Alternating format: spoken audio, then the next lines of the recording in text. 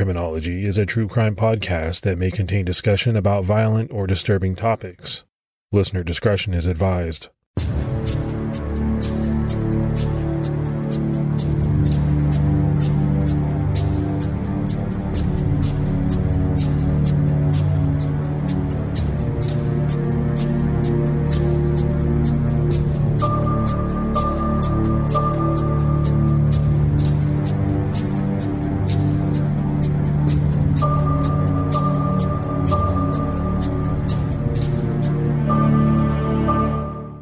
I'd like to welcome everyone to Episode 8, Season 2 of Criminology. We can't wait to dive deeper into the case of the East Area Rapist, Golden State Killer.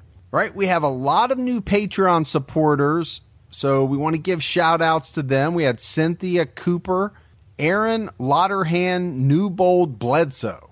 She jumped out at our highest level. Morgan Murphy, who's a big supporter of TCAT as well, so appreciate that. Dev Grover. What do you think about that, Morph? I think I know Devi, and he's one of our strong supporters on social media, so we really appreciate him too. It's awesome. Fun Toe Mop, and I'm probably not saying that correctly at all. We had Valerie Power, Mike Beats, and Lisa. So a lot of support. We really appreciate it. Goes a long way towards helping defray the costs of putting out the podcast. We can't thank you enough for your support. We really appreciate the time that you take to not only listen to us, but also help support us through Patreon and on social media. It doesn't go unnoticed, and we just want to say thank you. We just want to remind you about our book, Criminology True Crime Podcast Presents The Case of the Zodiac Killer, which you can pre-order the Kindle version by visiting Amazon or our publishing partner in this venture, Wild Blue Press. Just go to wildbluepress.com/Zodiac pre-orders. And Wild Blue Press has some great true crime books. And as a special offer to listeners of Criminology, Wild Blue Press is offering a free audiobook download. All you have to do is go to wildbluepress.com/audio-books. And CrimeCon is coming up fast. If you're still thinking about going, if you're going to make that decision, make sure you head over to crimecon.com. Use our promo code Criminology to get 10% off your standard badge price. And speaking of CrimeCon, we want to let you know that there will be huge Golden State Killer presence there. There will be in-depth panels with the likes of Billy Jensen and Paul Haynes, who helped finish writing the great Michelle McNamara book, I'll Be Gone in the Dark. And we had a chance to sit down and talk with Paul Haynes about that book, which has been a best-selling book for weeks and weeks now. And we'll bring you that conversation in some format this season. Jane, who is the East Area Rapist's 5th victim, and Margaret, who is the 27th victim, will be there as well. And they'll be alongside Debbie Domingo, who lost her mom and her mom's boyfriend to the Golden State Killer, as well as Michelle Cruz, who lost her older sister. And they'll all be on the panels and spreading awareness of this case, talking to people and answering questions. And we'll definitely hear from all of them this season on Criminology. So be sure to check out these great panels and stop by their booth. And I'm going to try and volunteer some time to stop by and say hi. So before we dive into Episode 8, let's do a quick recap on Episode 7. We talked about the heartbreaking case of Brian and Katie Maggiore, who were murdered in Rancho Cordova in February of 1978. We detailed the police investigation that has been ongoing for the last 40 years, and then we talked about another attack in the city of Stockton on March 18, 1978. We heard from Officer Tom Spivey, who had staked out an area right near the victim's home and arrived to help them within seconds of police receiving the call from the victims. It's very possible that the East Area Rapist escaped as Officer Spivey had the area staked out. The day after the latest Stockton rape on March 19th, the Stockton Record ran the following article breaking the news that the East Area Rapist had returned to Stockton. Sacramento's notorious East Area Rapist struck in Stockton for the second time early Saturday in the fashionable Park Woods neighborhood east of Pacific Avenue. It was his 31st victim since June of 1976. Police said the victim was an attractive woman in her 20s who was bound and raped between 1 a.m. and 2 a.m., while the man she lives with was tied and helpless in an adjacent room. In an unrelated crime, a 17-year-old girl from Northern California visiting friends in Lathrop, reportedly was abducted and raped last Friday evening. San Joaquin County Sheriff's deputies declined to release any details of that incident pending further investigation. The Park Woods couple was freed by police at about 2:30 a.m. after the pair managed to tip the phone receiver off the hook and contact the operator for help, said Stockton Police Detective Sergeant Robert Grude, who headed the Special Rape Investigation Unit after the rapist first struck here in Lincoln Village West September 6th, said there's absolutely no doubt who it was. Grude said Saturday's crime was a carbon copy of a string of rapes that began in Sacramento in June 1976. The rapist is believed responsible for 6 rapes in the Sacramento area since the September crime here. He struck 3 times in October and once each in November, December, and January. He has been identified by a style that includes quiet early morning entry, the use of a flashlight to blind his victims while he binds them, intimidation with both a knife and a gun, and a ski mask and gloves to conceal his identity. Grude confirmed these elements were all present in Saturday's crime. He would not say whether the rapist took time from his sex crime to avail himself of the food in the refrigerator, a practice that has been noted in some of the rapes. Grude said the woman was not injured beyond the trauma of the rape itself. September's crime was followed by a host of rumors that the victim had been in some way mutilated. That has not been a feature of the rapist's style. The man gained entry through a rear door, police said,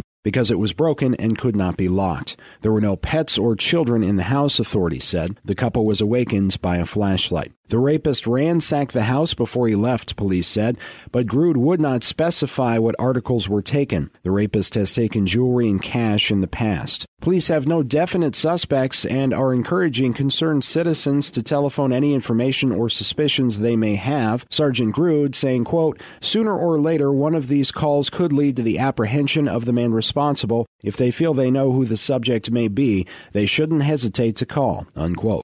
Grude, whose special rape task force was abandoned in the months following the September rape, said police officials will confer on what steps to be taken in light of Saturday's crime.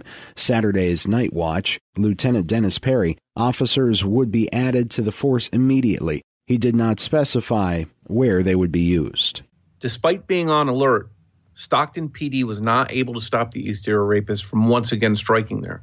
Back in Sacramento County, police continued to investigate the Maggiore murders and debated whether they were killed by the East Area rapist. It had been almost a month since the recent Stockton attack. On April 14th, a couple who lived on the 1000 block of Casalata Way asked a 15-year-old girl who lived nearby to babysit their 8-year-old daughter for the night. The 8-year-old's father, who worked for the State Department of Water Resources, wanted to take his wife out to dinner. The girl had babysat for them before without incident. This area was in the western portion of Sacramento County, more than 10 miles away from most East Area rapist attacks. So people in this section of the county weren't dealing with the constant fear that eastern Sacramento County was dealing with. The teenage girl arrived at the home to babysit around 9 p.m., and the couple left for dinner right away. By 9:30, she had tucked the 8-year-old into bed and then started to watch a movie. The teenager had just gotten comfortable when a crashing sound startled her. She turned around and saw a masked man walking in from the back door, which had been deadbolted. The man ran towards her with a gun, not leaving her time to do anything. He talked softly but deeply and warned her not to move or he would kill her. He immediately ordered her down to the floor face first and tied her hands behind her back with shoelaces. As he tied the girl's hands, he warned her not to move or he would stab her with his ice pick. He added that he just wanted food and money and then he would be gone. While the bound teenager was lying on the floor, the intruder made his way into the kitchen and started going through the cabinets and drawers. The attacker then went through the girl's purse. He picked the girl up and covered her face with a blanket to act as a blindfold. He forced her to walk to another room. When they got to the room, he shoved the girl down onto the floor and tied her ankles together. He then left the room before returning a few minutes later and untying her ankles. He turned her over and unzipped her pants. The terrified girl started to struggle, and the masked man told her to shut up or he would kill her. At that point, he said, "I've wanted to rape you for a long time." And he addressed her by her first name. He started to rape her, and the phone rang. The assailant paused his attack as the phone rang several times. A minute later, it rang again, and the man paused again before the phone stopped ringing. The attacker didn't know it, but the caller was the 8-year-old's parents calling to check to make sure that everything was okay. After not getting an answer twice, they were concerned, and they called the babysitter's parents home to let them know that they were worried. The attacker left the room for a moment and returned with some lotion that he applied to himself and then to the teenage victim. He attempted to sexually assault her for a second time when the phone once again rang. This time, it was the young babysitter's parents who were now worried and wanted to call to check on her. The man pulled the girl up and made her walk to the phone to answer it. He forced her to hold onto his penis as they walked. He then ordered the girl to say hello and then handed her the phone. The terrified girl said hello to her parents who were on the other line, but then the man swiftly hung up the phone. Her parents, sensing something was wrong, decided to go over and check on her. They got dressed and walked out to their car to make the 1-minute drive to the home on Castle Outta Way, where their daughter was babysitting. The attacker made the girl touch his penis, and then the phone rang once again. This time, it was the 8-year-old's parents calling. The man ignored the call, and it finally stopped ringing. All of these phone calls must have made the attacker uneasy because he scooped the teenage girl up and walked her outside to the patio where he once again tried to sexually assault her. But suddenly, a car pulled into the driveway, causing the rapist to pause. It was the teenager's father who immediately jumped out of the car and yelled out. Hearing her father's voice, the 15-year-old screamed out to him, and her father raced into the yard, but the masked rapist had vanished. The girl still had the makeshift blindfold on, and she couldn't tell which direction he had left in. The father freed his daughter and brought her inside where they called police. The 8-year-old girl was safe in her room. Police arrived on the scene shortly after 10 p.m. The entire attack had not lasted very long, maybe 15 minutes or less. The 15-year-old victim was able to tell police that her attacker was under 6 feet tall, but couldn't pinpoint exactly how tall. She guessed he was in his 20s. During the questioning of this young victim, she revealed that she had been receiving prank calls at her home on Piedmont Drive during the previous 2 months. In one of the calls, a man told her, "I fucked your sister." In other calls, the male caller would say things like, "Let me sell you out." The most recent call had come only a couple days earlier. When police questioned the parents of the 8-year-old, they told police about something that had happened only a few nights before the attack. While the father was out of the house, the mother was watching TV with her 14-year-old daughter. It was then that they heard a bang outside their door on the patio, but the pair had been too afraid to look outside. The police canvassed the neighborhood, speaking with neighbors. One witness reported seeing an out-of-place blue Cadillac in the area in the weeks leading up to the attack. Another neighbor had found that someone had been prowling in her yard and had repeatedly left her gate open. Another resident on Rio Lane, just a short distance away, had heard someone scratching at their window, but their dog started to bark and scared the prowler off. Earlier on the night of the attack, only about 15 minutes after the parents had left, another witness saw the same blue Cadillac. It pulled into the driveway of the home where this attack happened and then backed out and drove off. And then just prior to the attack, a neighbor heard their dog barking and thought someone was in their backyard, but didn't see anyone, so they dismissed it. So in examining this attack, we have to consider a lot of things. This was an area of Sacramento County that was not typically targeted by the East Area Rapist. Also, it was the second recent attack on young victims in which the rapist simply kicked the door open as opposed to taking his time and trying to be stealthy. Perhaps he was growing impatient by this time.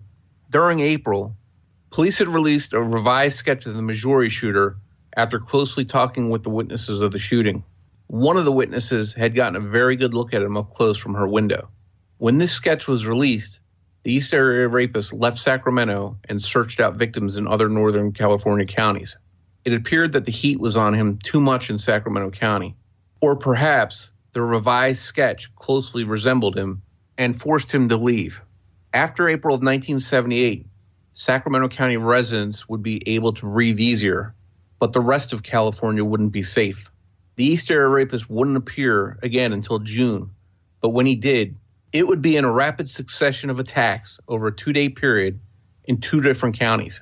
Modesto is the county seat of Stanislaus County, and it's about 75 miles south of Sacramento. In 1978, the population of Modesto was just under 100,000 people, and the town consisted of rich farmland, tree-lined roads, as well as a heavily used railroad system. It was vastly different from Sacramento County, and residents there never had any reason to fear the East Area Rapist.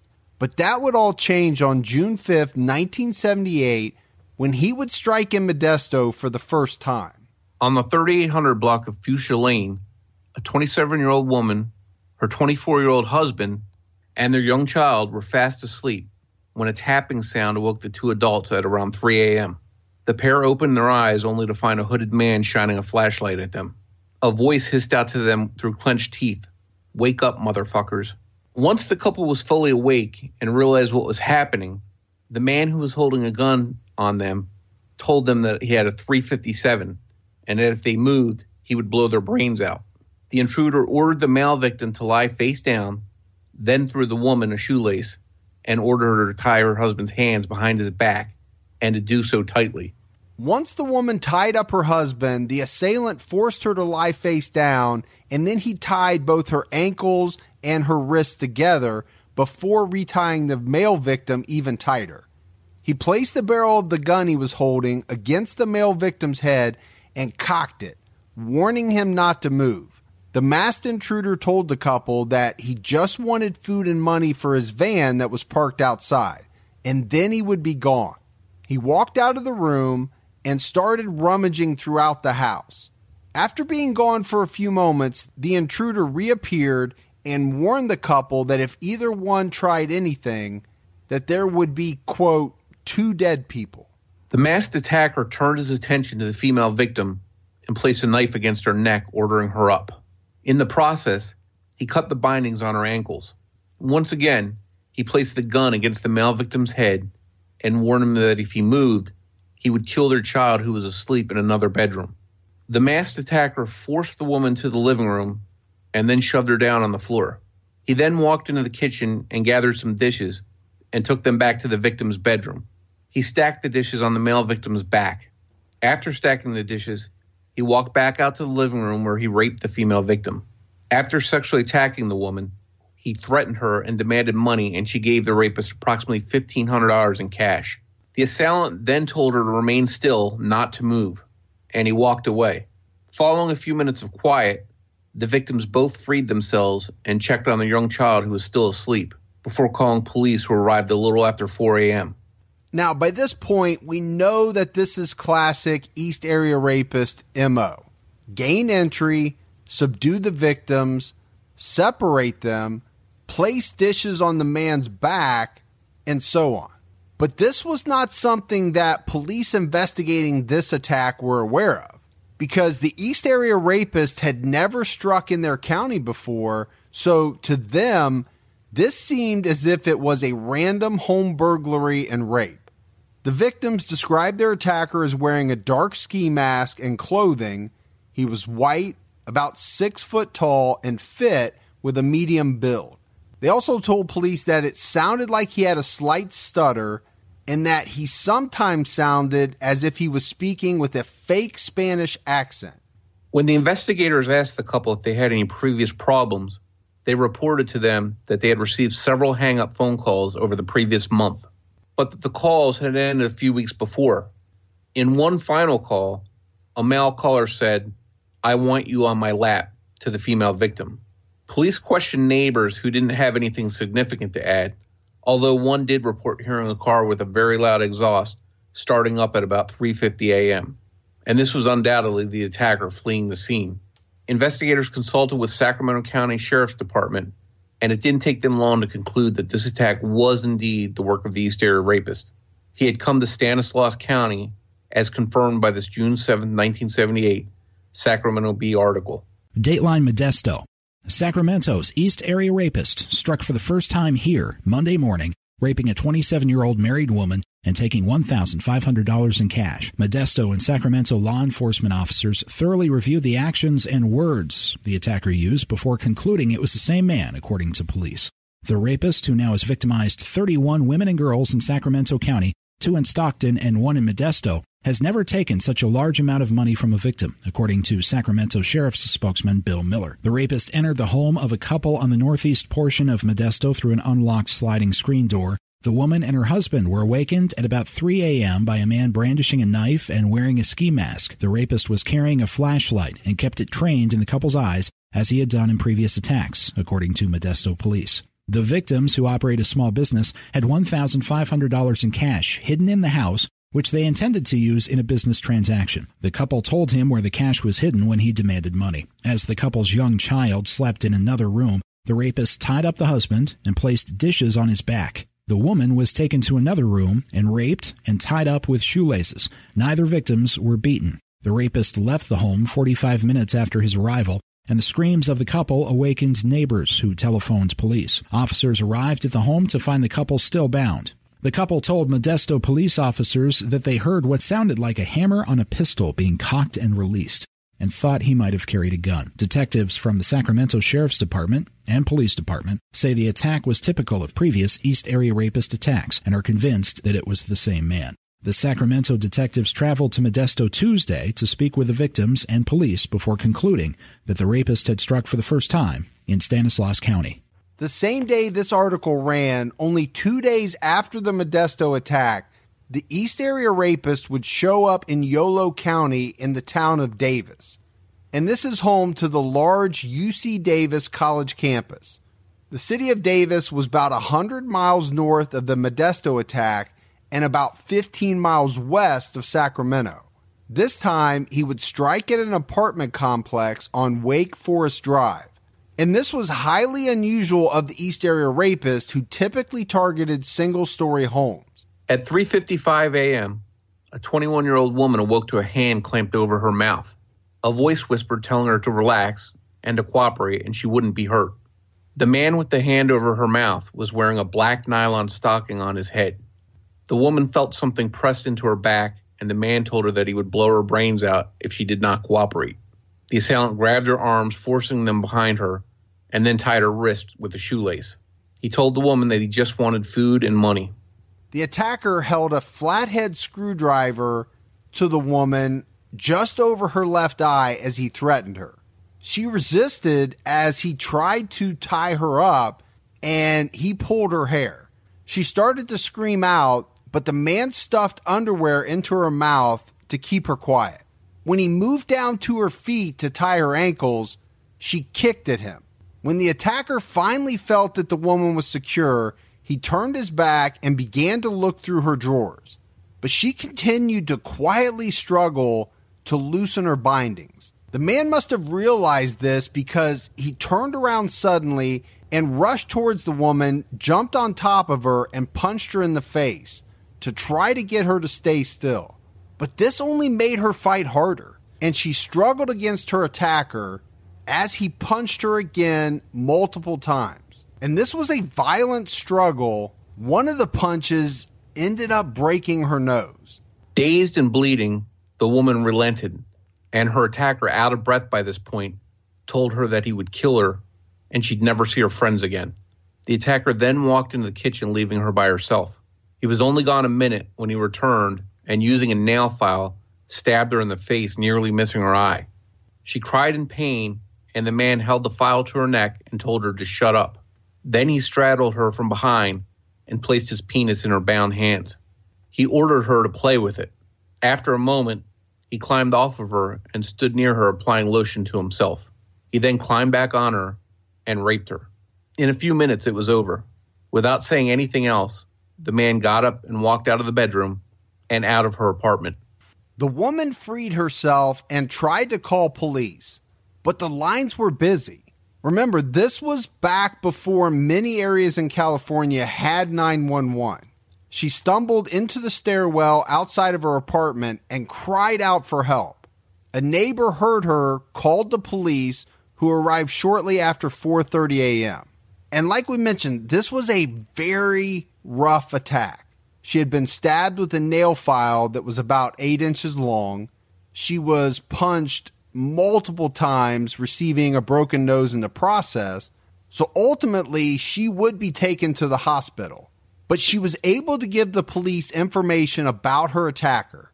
She said he was white, about 6 foot tall, and weighed around 175 pounds. But she also was able to tell police that her attacker had an extremely small penis. During the attack, the rapist had touched her with his bare hands, and she could tell that the skin on his hands was quite rough, very calloused, indicating that maybe he had some type of job as a laborer. She also told police that her wallet was missing. As police questioned apartment residents, they only heard one thing that was out of the ordinary. A resident had witnessed a man who seemed to be watching people, including the victim, in the complex pool about a week before the attack. Another resident reported seeing an out-of-place black Camaro with a spoiler. The police officer detailed in his report that upon arrival at the scene, he had observed a black Camaro exiting the complex and turning north onto Wake Forest. A be on the lookout was issued, but police never found the car or its driver. Davis was a lot closer to Sacramento than Modesto was, and police quickly figured this was likely an East Area Rapist attack. Now the East Area Rapist had struck in multiple counties, and it was anybody's guess where he might show up next. Back in Modesto, police had their eyes open. Although it seemed like a one-time attack by the East Area Rapist there, they didn't want to let down their guard. On the night of June 22nd at 11:15 p.m., a cab driver was parked at the United Airlines terminal in Modesto at 617 Airport Way. As he waited for fares, he hadn't noticed someone walking up to the cab until the door opened and a man got in. The driver asked the fare where he wanted to go, and the passenger told him to go to Sylvan and Coffee, about 5 miles away from the airport. When the cab got to the destination, the passenger told the driver to turn west on Sylvan. As soon as the cab driver did that, the man told him to stop. He paid for the ride, then gathered his belongings and stepped out of the cab. As the cab driver prepared to pull away, he looked just in time to see the man walking with his luggage towards a field. The only homes close to the field were homes that were under construction. And this cab driver felt uneasy about this man and would later describe him as being white, about 30 to 35 years old, 5'8" to 5'9" with light brown hair.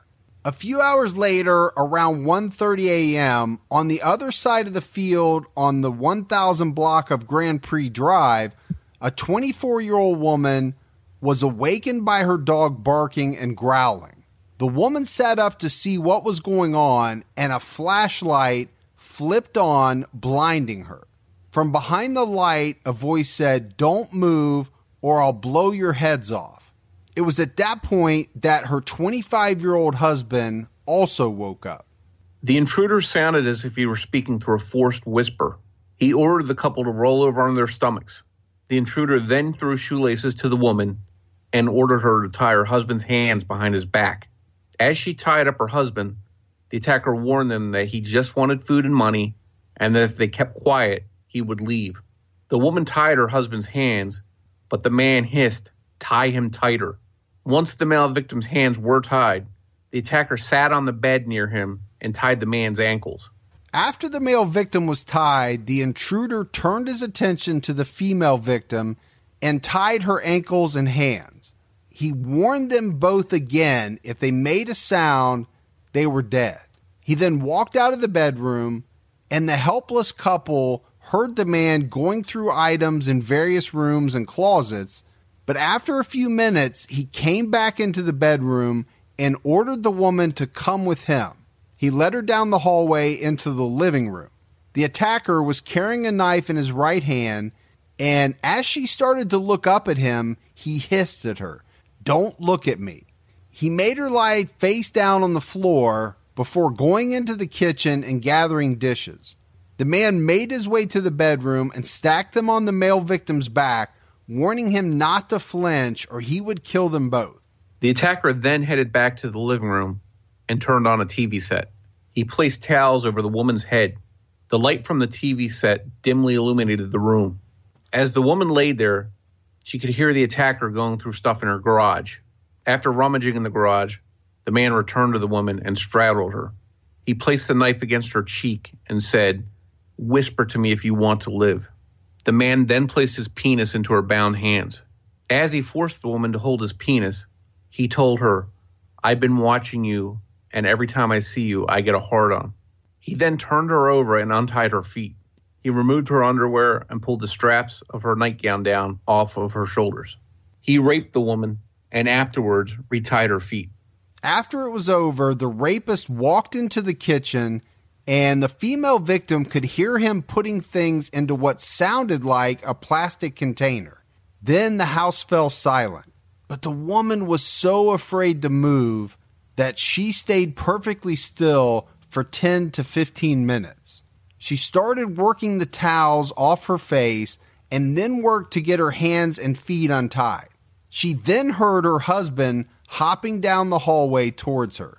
Using a knife from the kitchen, they were able to cut off all of their bindings. They called the Modesto Police Department around 3:15 a.m., and police were there by 3:20. The police quickly determined that the intruder had gained entry to the house via an unlocked sliding glass door.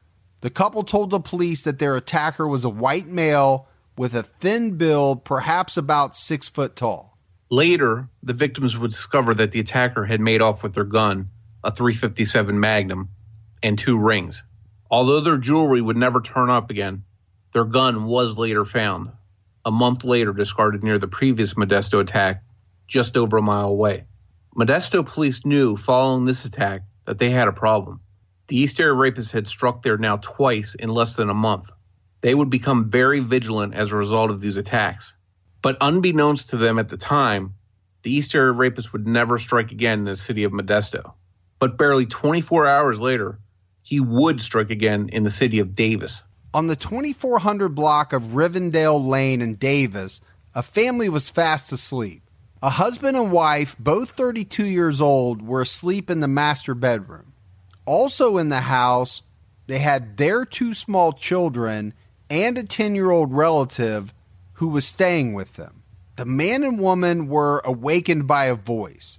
They opened their eyes to find a masked man shining a light in their eyes. Through what they would later describe as talking through his teeth in a mean whisper, the dark figure told them that he had a .357 Magnum and that he would kill everyone in the house if they didn't cooperate.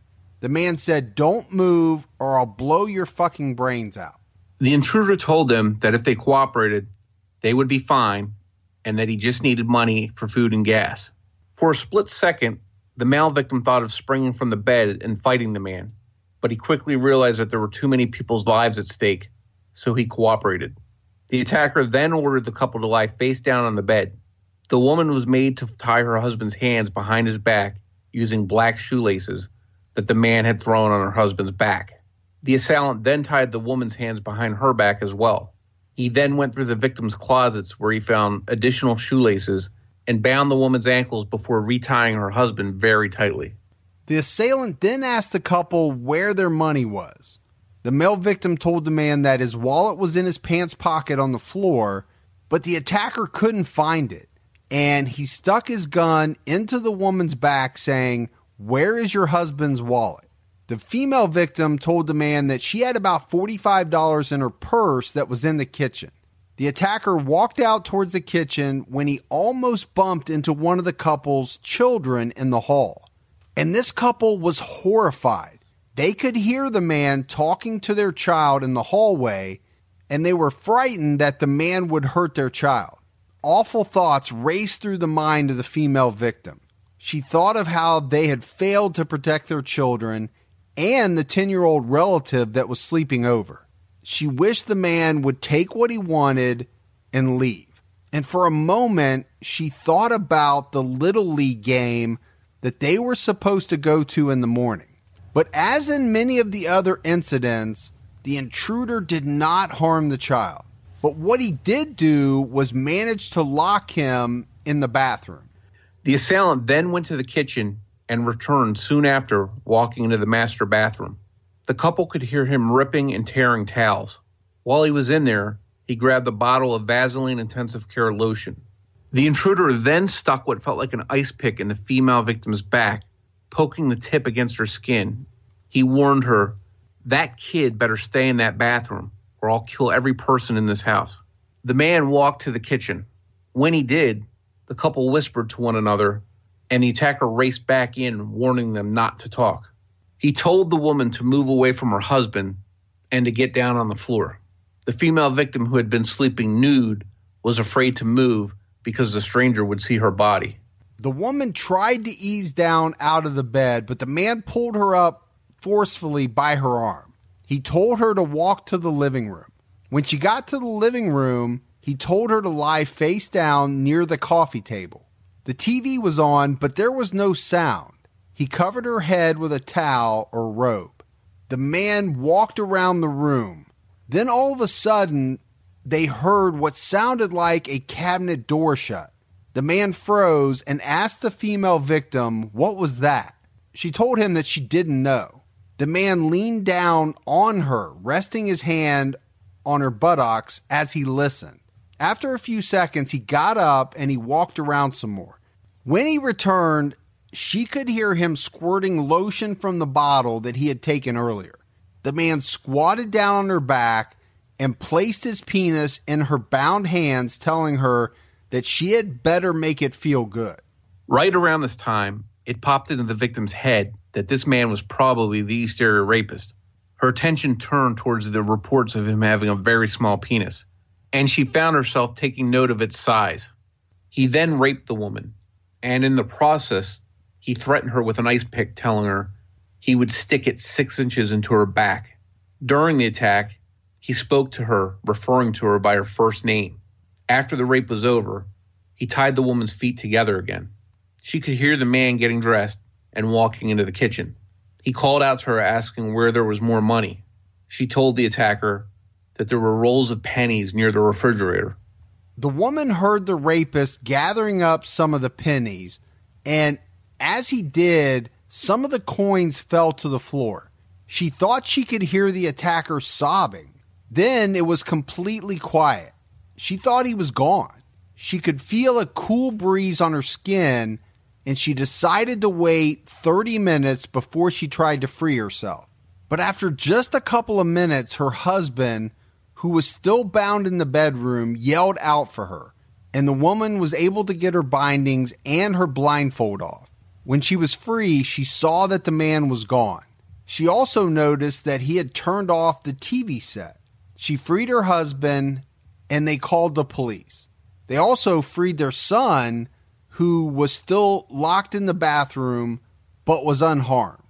They checked on the other 2 children in the home and found them safe as well. Police received the call from the victims at 4:18 a.m. This was about an hour after the couple were awakened by the predator. Police arrived on the scene at about 4:30. The victims described their attacker as being around 5'10" and thin, wearing dark clothes and a dark ski mask. The female victim thought that the rapist's penis was very thin, but not abnormally short. She couldn't give many more details other than saying he smelled very clean, but had sour breath. Police determined that the rapist had come in through an unlocked door or window. Outside the home near a deck, police found a footprint that they thought definitely belonged to the rapist. It was very distinct, with 3 circles near the toes and 3 circles near the heel. Police decided to bring in a bloodhound. The dog immediately seized on the man's scent, and it took off steadily following the scent for almost 2 miles before losing it at the UC Davis private airport. Police questioned neighbors of the victims to see what they might be able to add. One resident on nearby Shire Lane reported that just 2 days prior to the attack on June 22nd, they had spotted a man looking into windows of houses. Another neighbor saw a man peering over their fence the day before the attack, but he quickly disappeared. Perhaps the most interesting event leading up to the attack was told to police by a female neighbor. She said that about a week prior to the attack, she spotted a man standing between her yard and a neighbor's yard. The woman yelled out to the man, asking him what he was doing. He told her that he worked for a developer and they were doing some research for solar power. She actually asked the man a few questions about solar power, but he didn't seem to know very much about it. So this stuck with the homeowner as being extremely suspicious. Something else that was interesting was that in the hours following the attack, this same homeowner found a navy blue jacket on her sidewalk that was not there the previous night. Police learned that the jacket was a brand known as Golden Bear Sportswear, and this jacket was only sold in select stores in Northern California. I think at this point, Mike, we have to regroup and go over some details. Let's back up to the attack 24 hours before this one, almost 100 miles away in Modesto. The timeline is staggering if you consider the possibility that some of these prowlers are also the East Area Rapist. You'd have them attacking in Modesto and exiting at 3:15 a.m. on the morning of the 23rd and arriving at this scene in Davis on the morning of the 24th at about 3:15 a.m. But in between, you also have the mystery guy looking into windows on Shire Lane in Davis on the 22nd, and we can't forget about the man who got a ride from the cab driver the same night at around 11:15 p.m. in Modesto. So this is a whole bunch of bouncing around for this guy in a little over 24 hours. Yeah, Morph, he would have to be constantly driving back and forth from Modesto to Davis during that time if, and it's a big if, all of these rapists and prowlers are all the East Area Rapists. So is it possible that some of these guys were not all the same person? And I think the answer for me, Morph, is not only is it possible, it's more than likely that not all of these people that have been seen are the same person.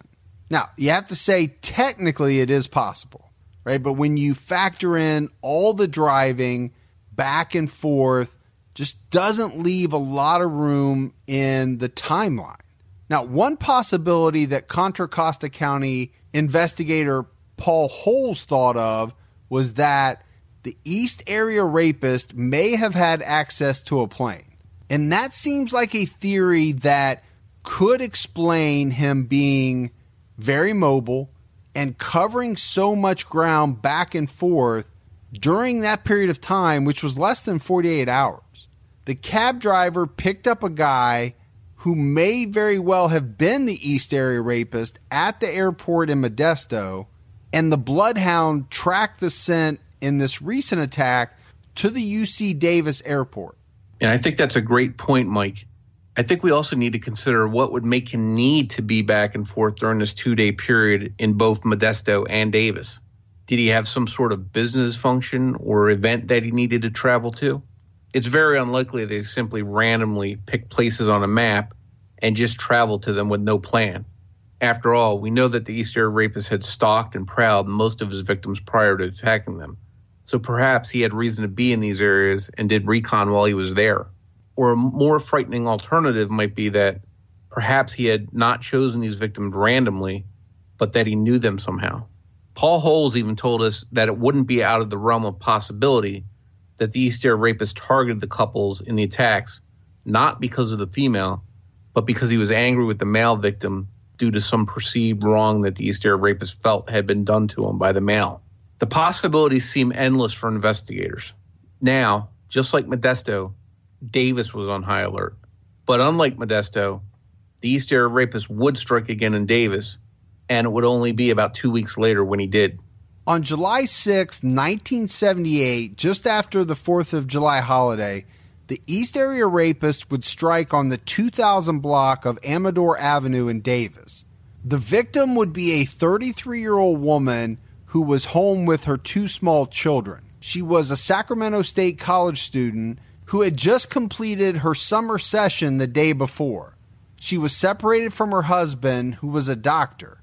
She returned home from a date just after midnight and immediately went to bed.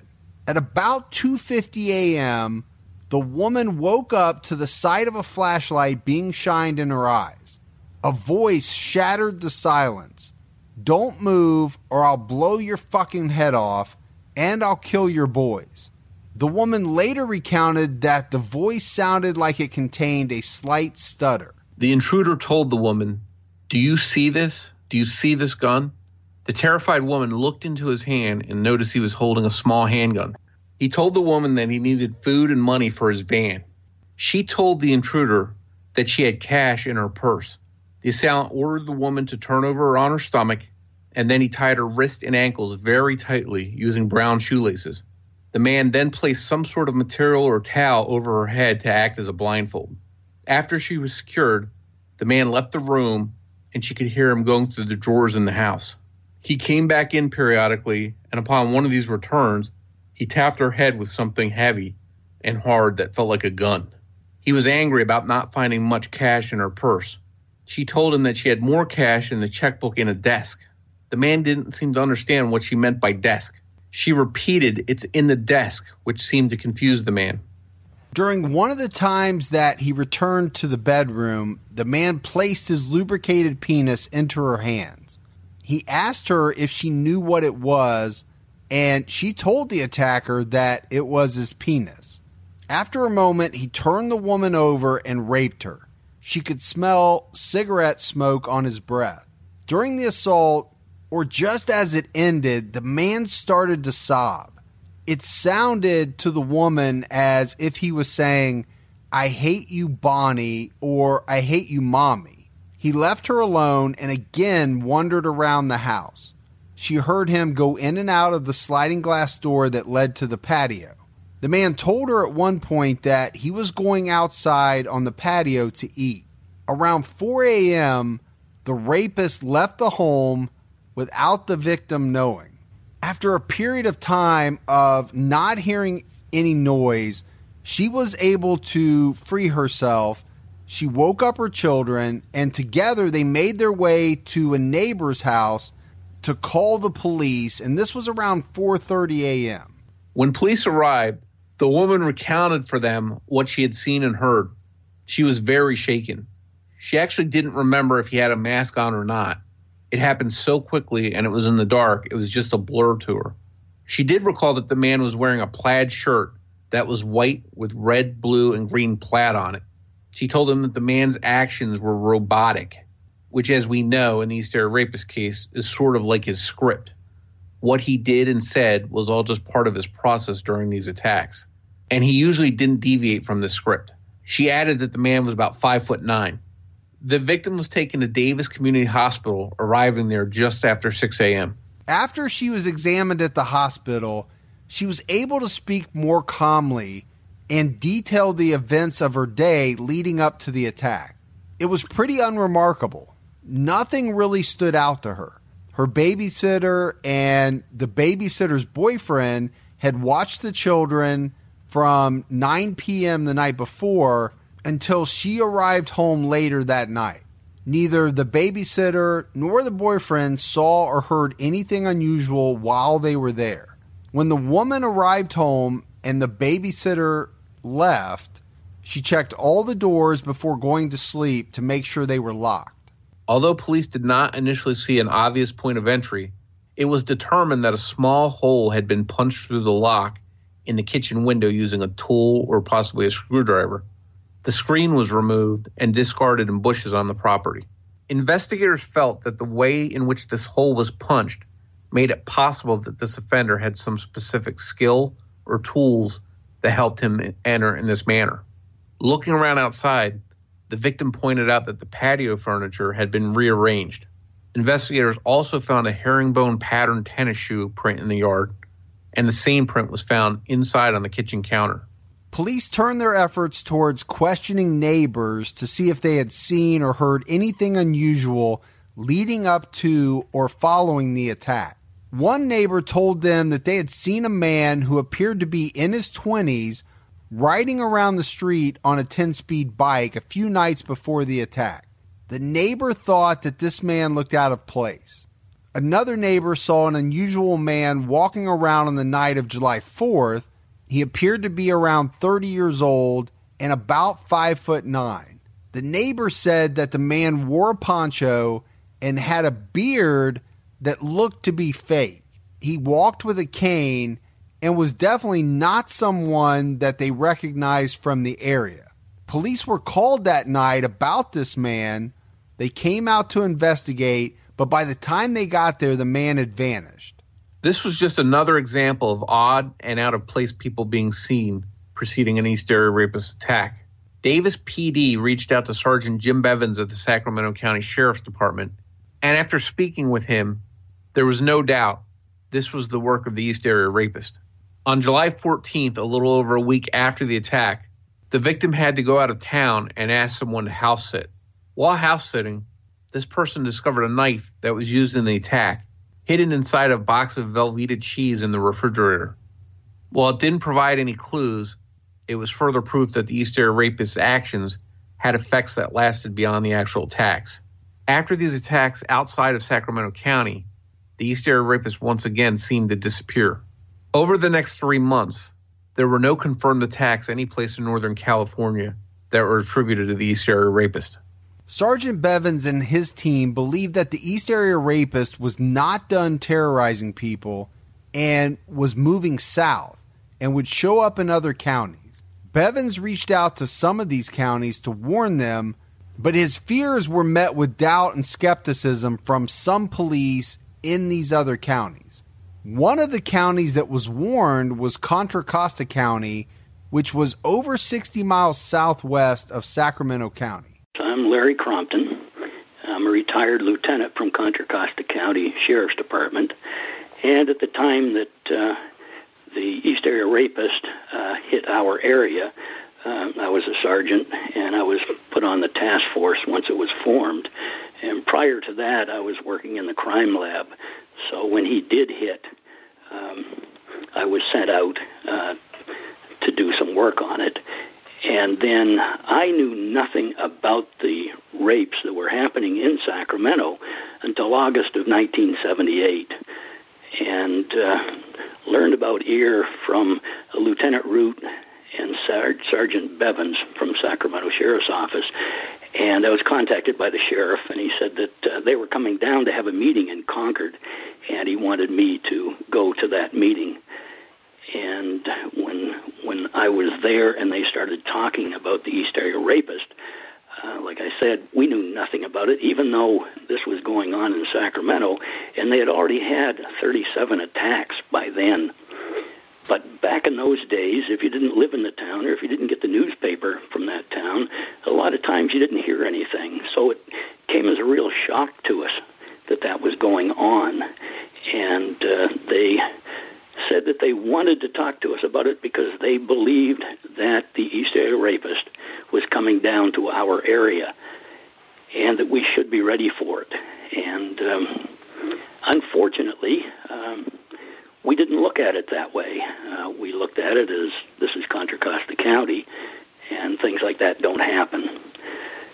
And unfortunately, in October, it did happen. Lieutenant Root and Sergeant Bevins contacted us again, and we looked at it. We looked at the reports, went over it with Sergeant Bevins, and I became very close with Sergeant Bevins as working this. And we looked at it and said, yes, definitely is your East Area Rapist because of the way that it was done. And from there on, it just got worse. In the early morning hours of October 7th, 1978, an attack occurred around 2:30 a.m. on Bel Ann Court. This was in the town of Concord in Contra Costa County.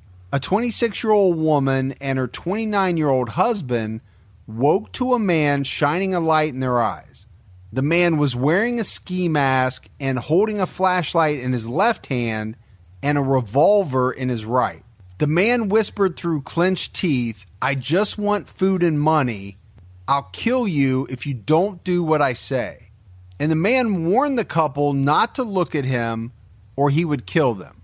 In typical East Area Rapist fashion, he threw shoelaces to the woman and ordered her to tie her husband's hands behind his back as he lay face down. She complied, and when she was finished tying her husband, the intruder tied her hands as well as her ankles. He then took the shoelaces from the victim's shoes and tied the male victim's ankles before tying his wrists even tighter. Once the couple was secured, the attacker asked the couple where their purse and wallet were. They instructed him on where he could find them, and the man left the room. A few minutes later, he returned asking the couple if that's all they had, and they assured him that it was. The attacker left the room and proceeded to ransack the house, going through drawers and closets. After a short while, he returned to the bedroom carrying plates, which he stacked on the couple's backs, warning them that if the plates made noise, he would blow their fucking heads off. The intruder wandered off into the house, where he continued rummaging. The couple estimated he was gone for about 30 minutes. When the man returned, he ordered the woman from the bed and told her, "Don't look at me or I'll cut your fucking head off."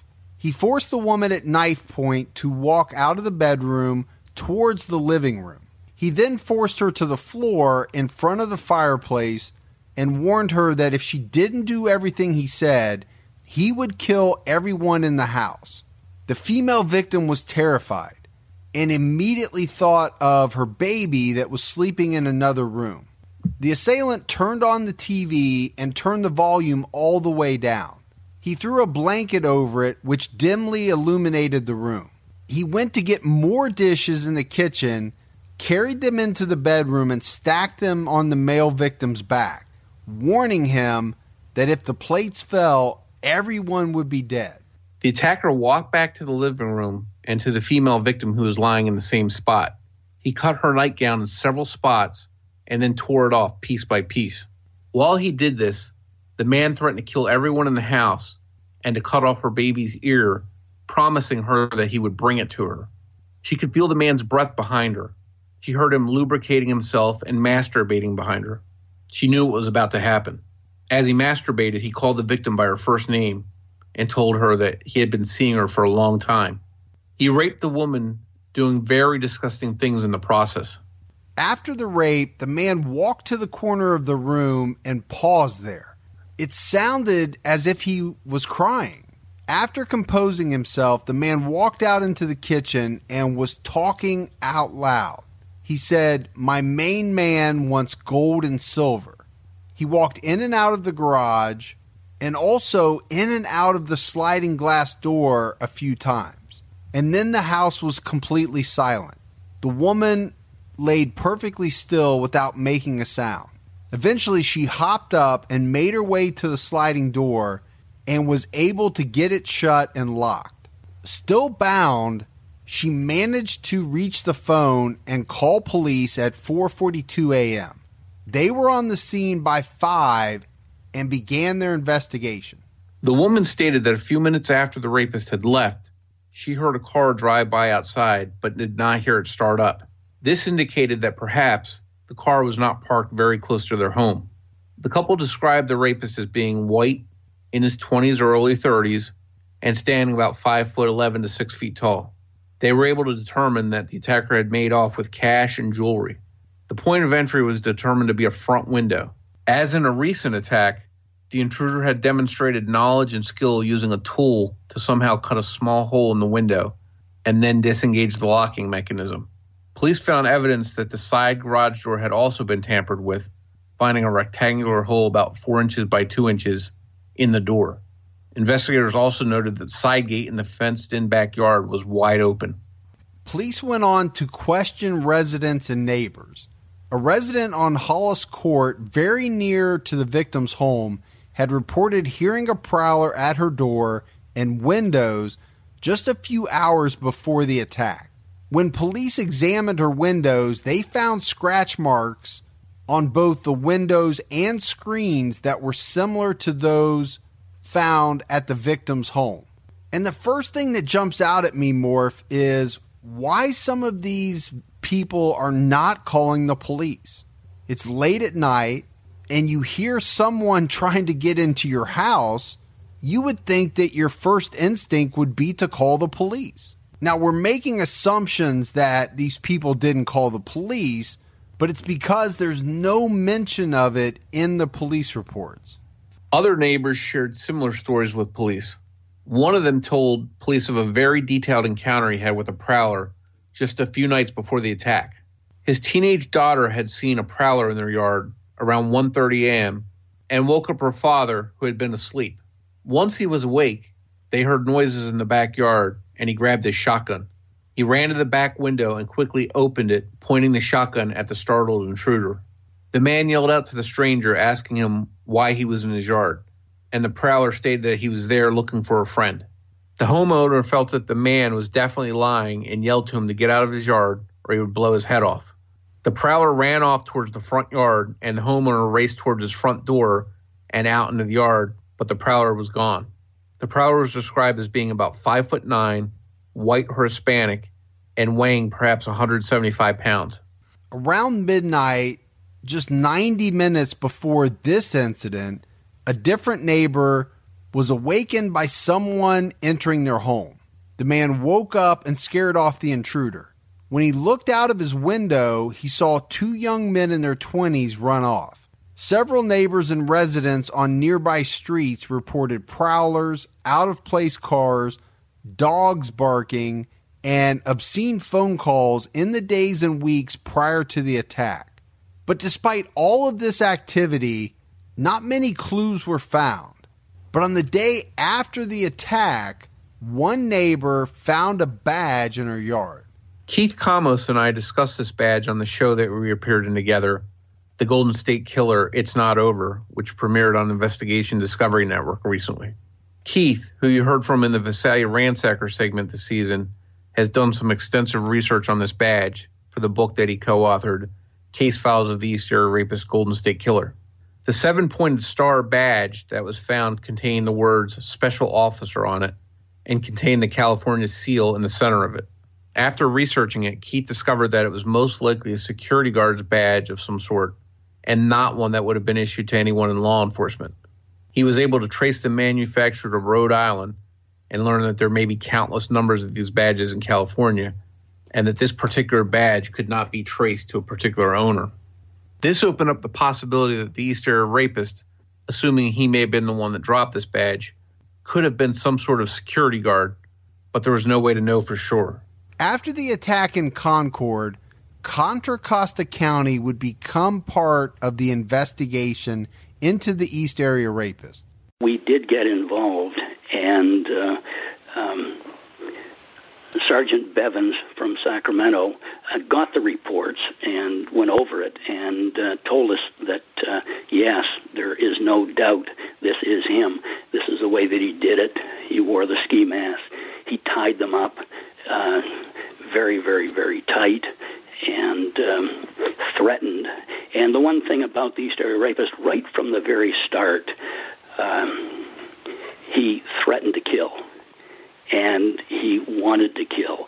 And because of the way that he went through this, when we met with the victims, and you could see the fear in them and the tremble in their voices when they were talking, you knew that they really did think they were going to die. And once I got on the task force, and I went to the Vacaville Medical Center to talk to one of the psychiatrists there that works with rapists. And I gave her a couple of reports and asked her if she'd look at them, and then said I would come back the following week and talk to her. So I did, and she said, yes, I met with my rapists. I went over these, and they say you had better catch him. He wants to kill. And he will kill. And I said, why hasn't he? And she says, well, he just hasn't found the justification yet. So in going over all the reports, one of the things that I found was that in his first 10 attacks, 6 of them were teenagers, 6 victims. And the youngest 2 were 15 years old.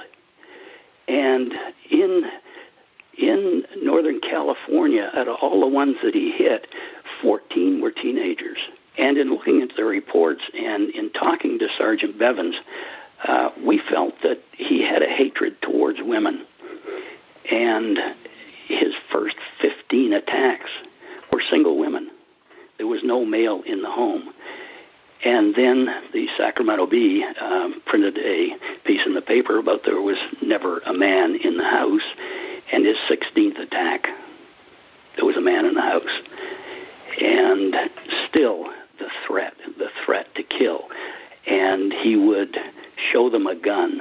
He would place the gun against the man's head, threaten to kill him, threaten to kill his wife, threaten to cut off the ears of their children if they had them. No one saw his face because he always wore a mask. And when there was a man in the house, he started putting dishes on their back, and he threatened them. If I hear these rattle, I'll kill your wife. I'll come back and I'll kill you.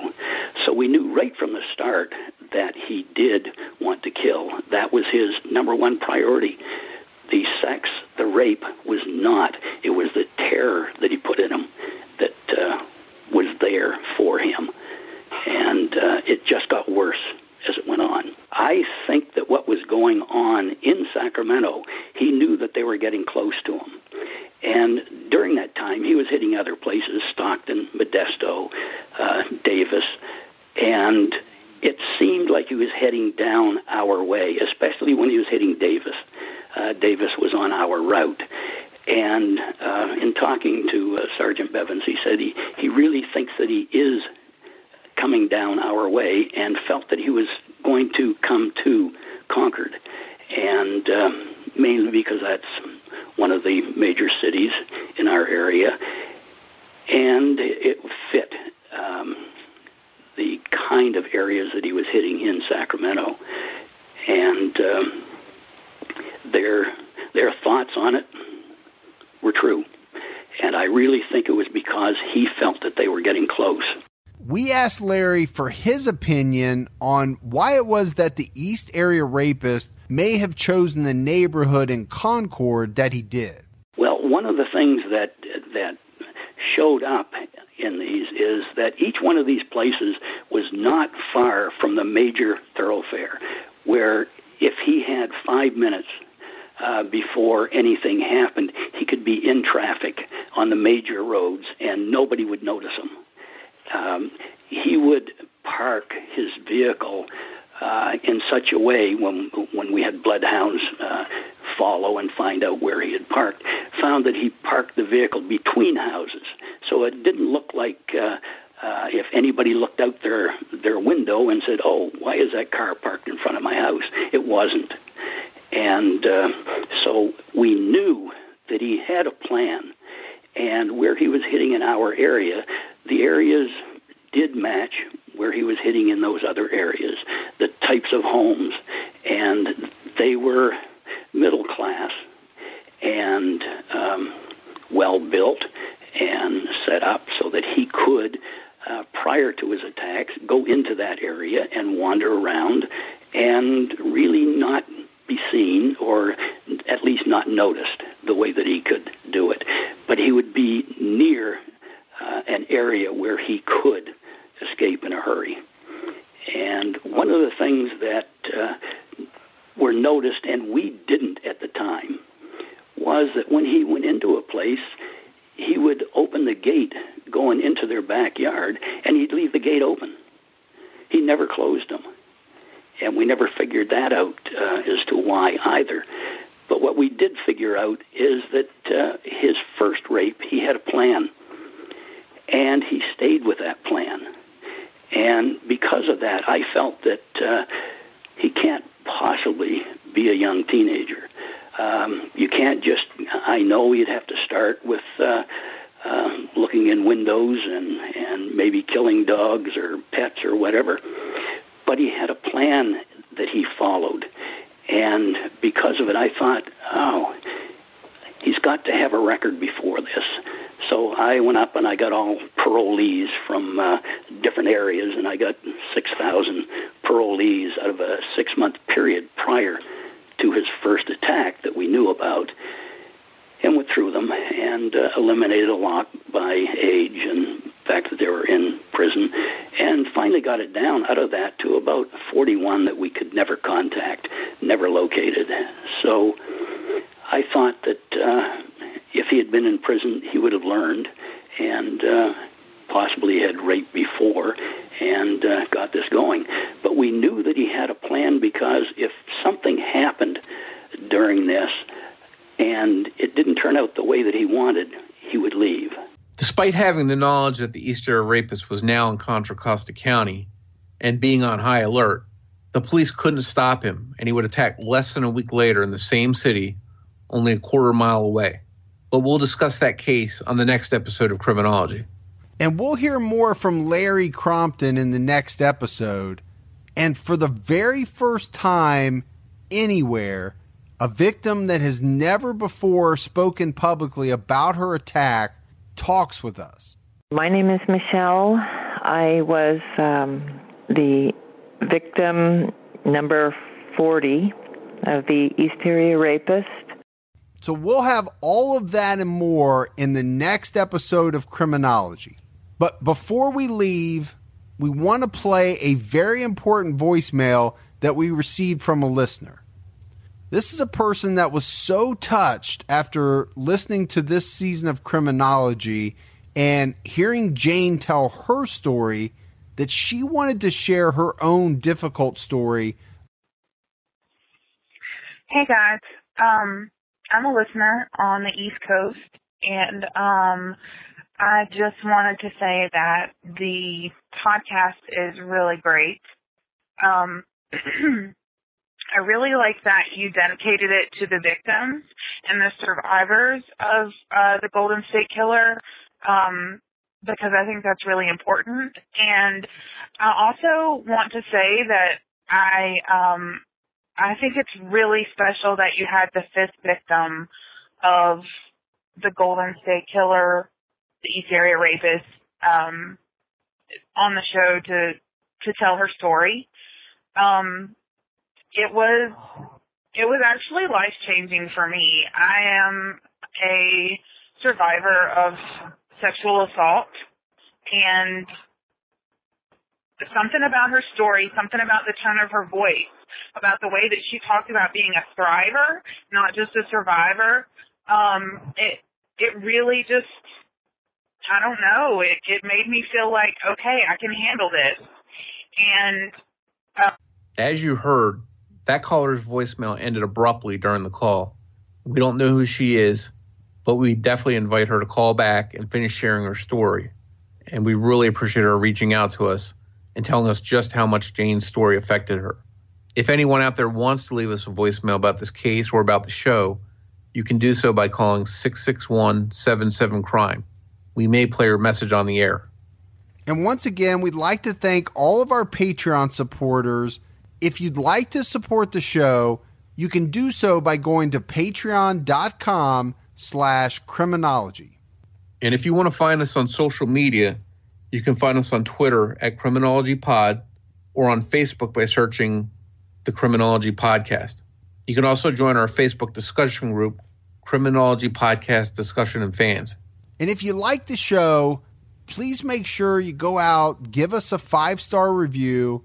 That really goes a long way to helping other people find the show. And as we close, we want to invite you to check out 2 podcasts that we think you'll really enjoy. One is a brand new podcast called Forensic Files, based on the true crime TV show that many of you probably grew up watching. And the other podcast is by our friends at Crime Junkie. Give these podcasts a listen. We think you'll really enjoy them. The cases. We gotta find who wrote this note. We do that, we find the killer. The science. To find out, police used luminol, a chemical which glows when it comes into contact with the iron component in blood. The drama. But where was the rifle? And which man was telling the truth? Forensic Files. The legendary true crime show is now a podcast. Join investigators as they take on the toughest cases with cutting-edge scientific tools. Subscribe now with Apple Podcasts. With new episodes every Monday and Thursday, you'll never miss out on getting your forensic fix.